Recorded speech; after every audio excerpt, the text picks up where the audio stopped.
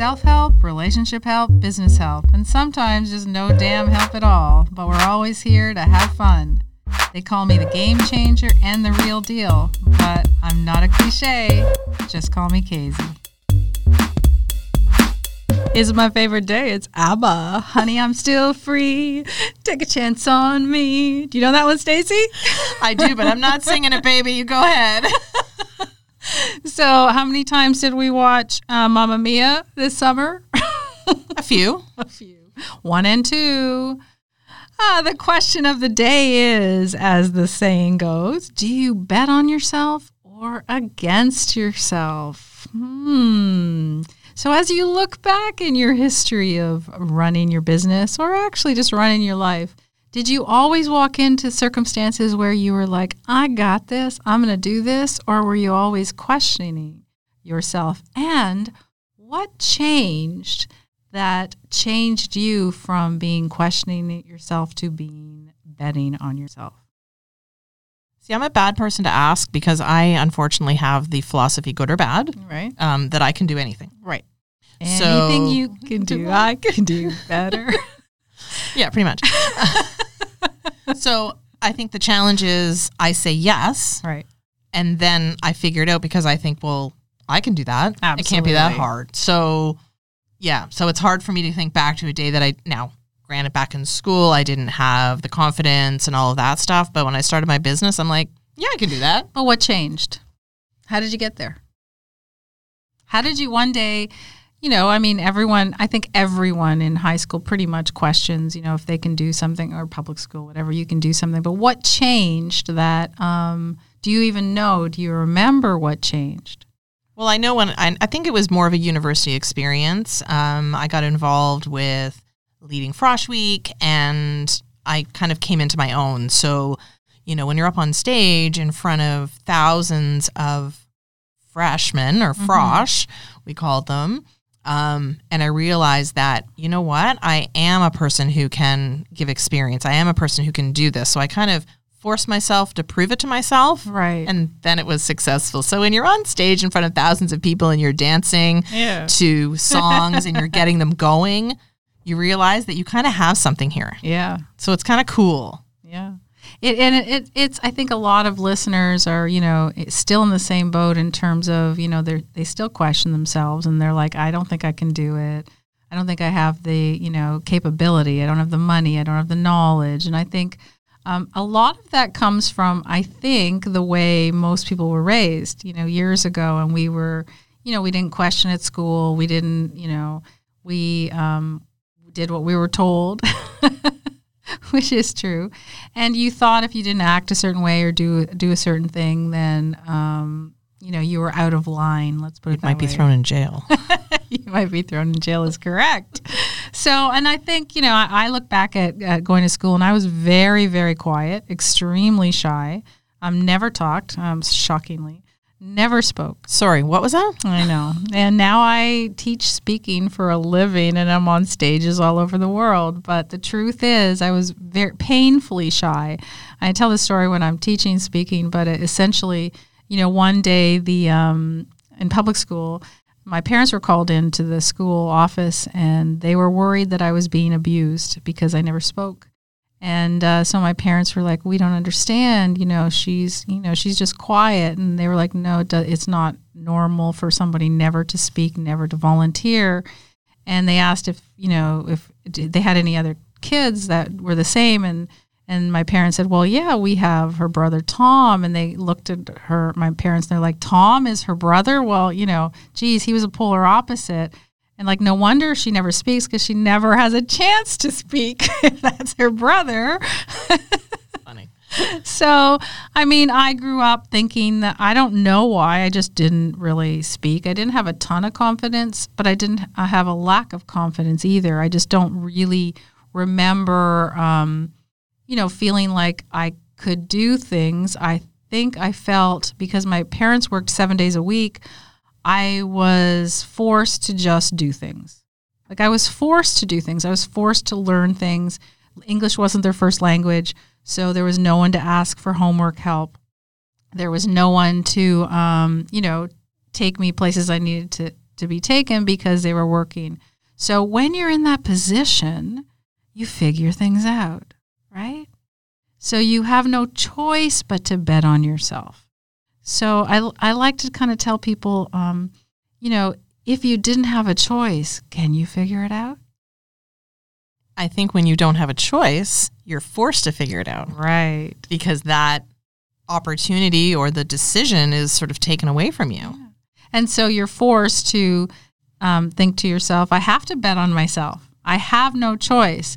But if you give yourself an out, that's the problem, right? If you give yourself an out, then of course you don't have to bet on yourself because you can just say, oh, I don't have the experience. Oh, I don't have the knowledge, right?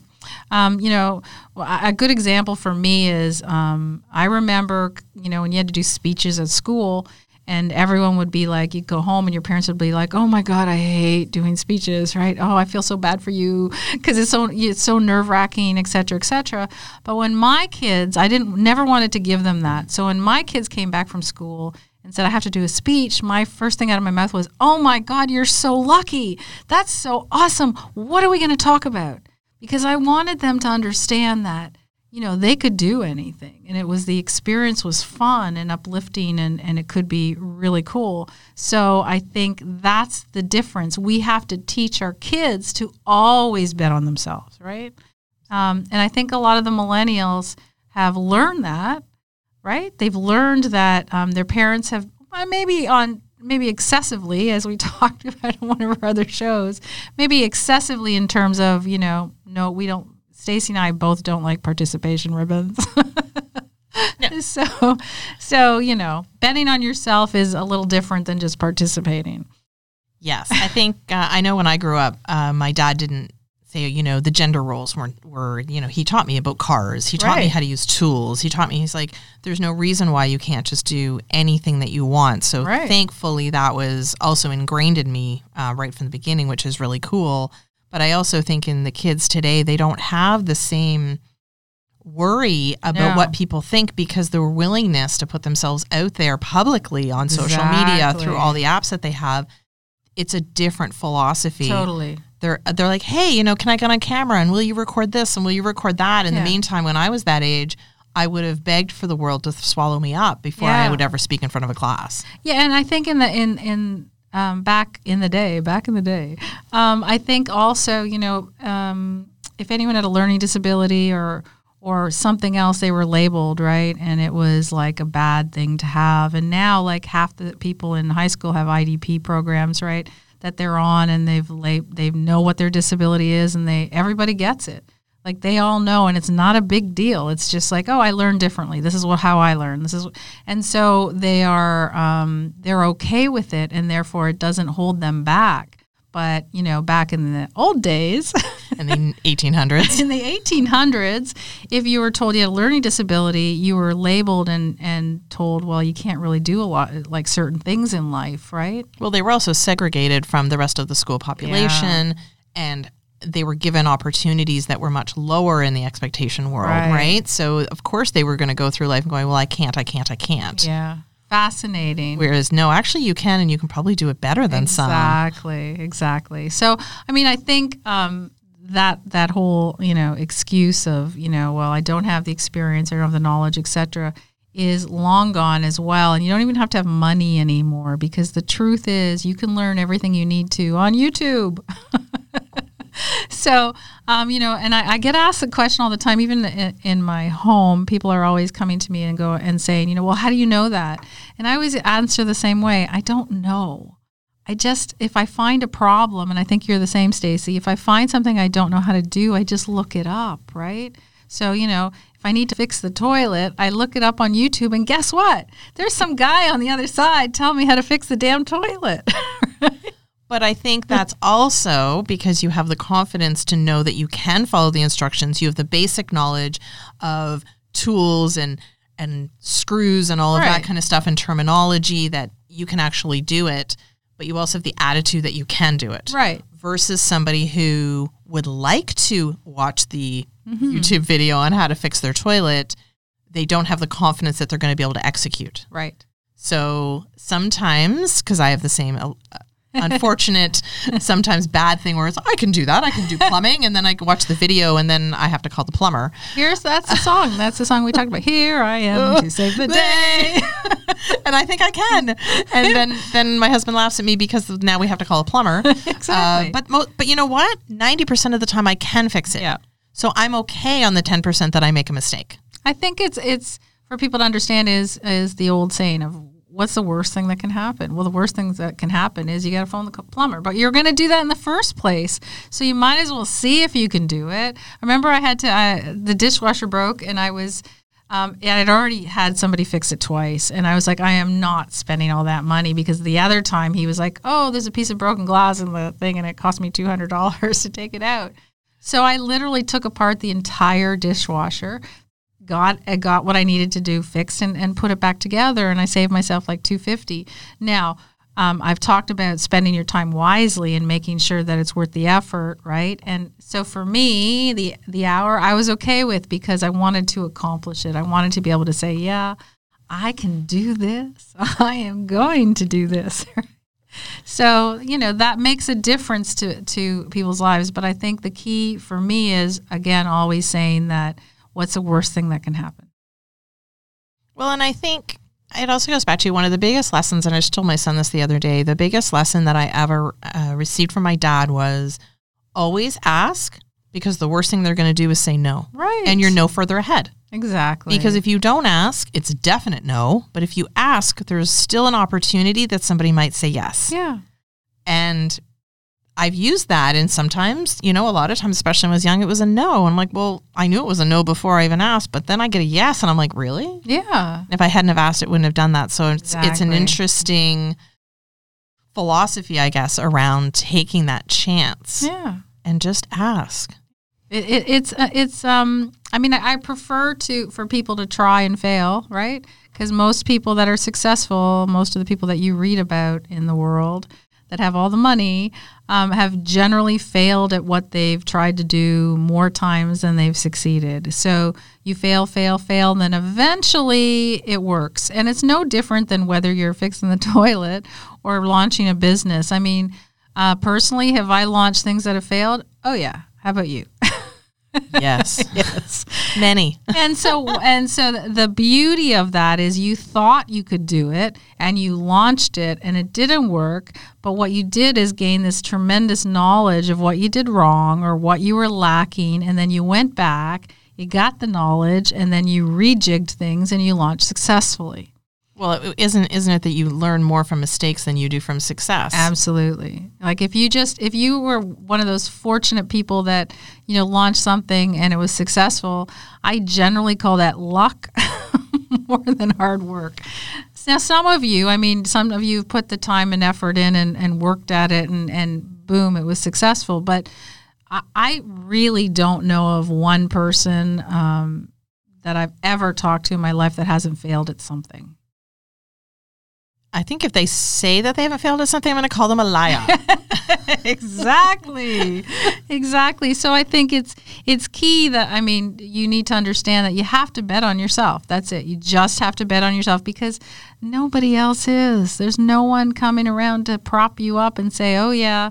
And if you need somebody to say, you can do this, I think it's a disservice to yourself. Absolutely. Even like if you go, I get it, people who go to personal trainers, it's fantastic because you're saying, I can't do this myself, but I need some help. That's fine. Help is good. But at the end of the day, you still have to drive yourself there to go to the personal trainer, which means, in fact, you are betting on yourself. So people that say, you're just not good enough to work out on your own. Sure I am. But this forces me to actually go do it, right? Well, and going back to, I think you said this in one of the other episodes as well, is if one thing doesn't work, you have to try something different. Right. And it took me a really long time to realize that I wasn't a gym person because I thought it was a me thing. Yeah. I thought I was doing something wrong. All these people are going to the gym and they're working out. Why is this not working for me? It's not complicated. You show up, you work out, you leave. And after trying about 15 million gyms, I realized, and I had to accept that about myself. And I went, you know what? I'm not a gym person. No. But there's lots of other opportunities out there for me to work out and become part of a fitness community and places and all that kind of stuff that weren't a typical gym. Right. So then I had to go, you know what? It's not that I'm not worthy or that I'm not putting in the effort. That's just not a good thing fit for me. Exactly. So then I found something else and it is working. So I'm like, okay, so it's not that I'm willing to give up on myself. It's not that I'm not worthy or whatever the case may be. I'm not focused on it. I just had to realize that that particular solution wasn't for me. Right. And I think we try to force that whole concept of a square peg in a round hole. Yep. We try to force it, and when it doesn't work, I've failed. Exactly. Actually, no. And then that sometimes people prevent themselves from moving forward again because you failed once. You're like, I'm just not cut out for this. And for those of you who are in the online world and online marketing, which is one of the things I specialize in.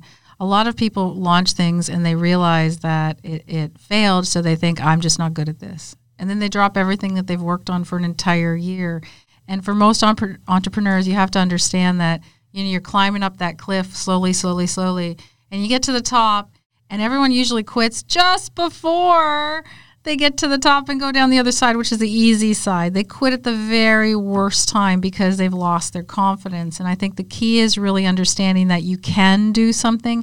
You just have to stick with it and tweak it as you go along. But eventually you'll find your place. So, if you don't know how to do something, look it up.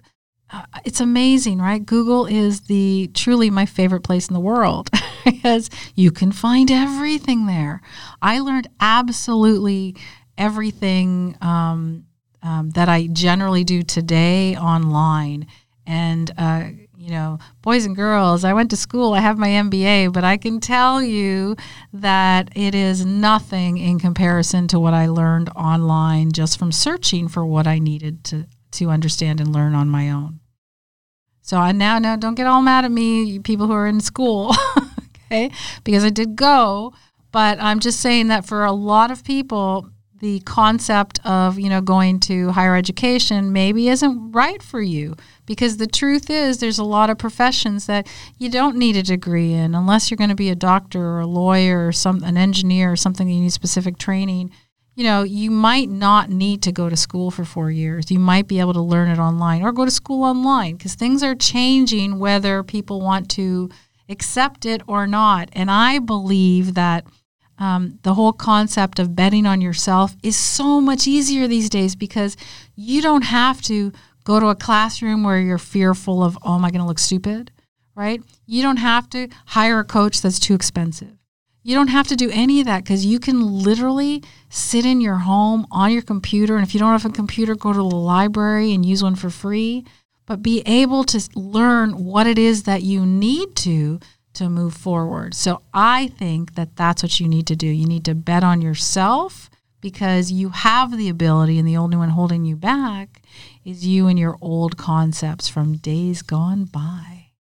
So what are we going to leave with today? You got some homework as usual. So number one is, are you betting on yourself or not? And if you're not so sure, what I want you to do is pick something you've always wanted to do or learn. Maybe it's speaking in public. Maybe it's writing a blog. Maybe it's going to the gym. Whatever it is, I want you to do something that you don't think you know how to do, and then go learn it very simply and do it. Implement it this week. And once you implement it, you'll have an incredible amount of confidence to take the next step, to do the next thing on your bucket list. Thanks for tuning in today. Go to callmekz.com and let me know what you want me to talk about or rant about or anything that's on your mind, and I will be sure to get to it. So don't forget to subscribe, and I'll talk to you soon.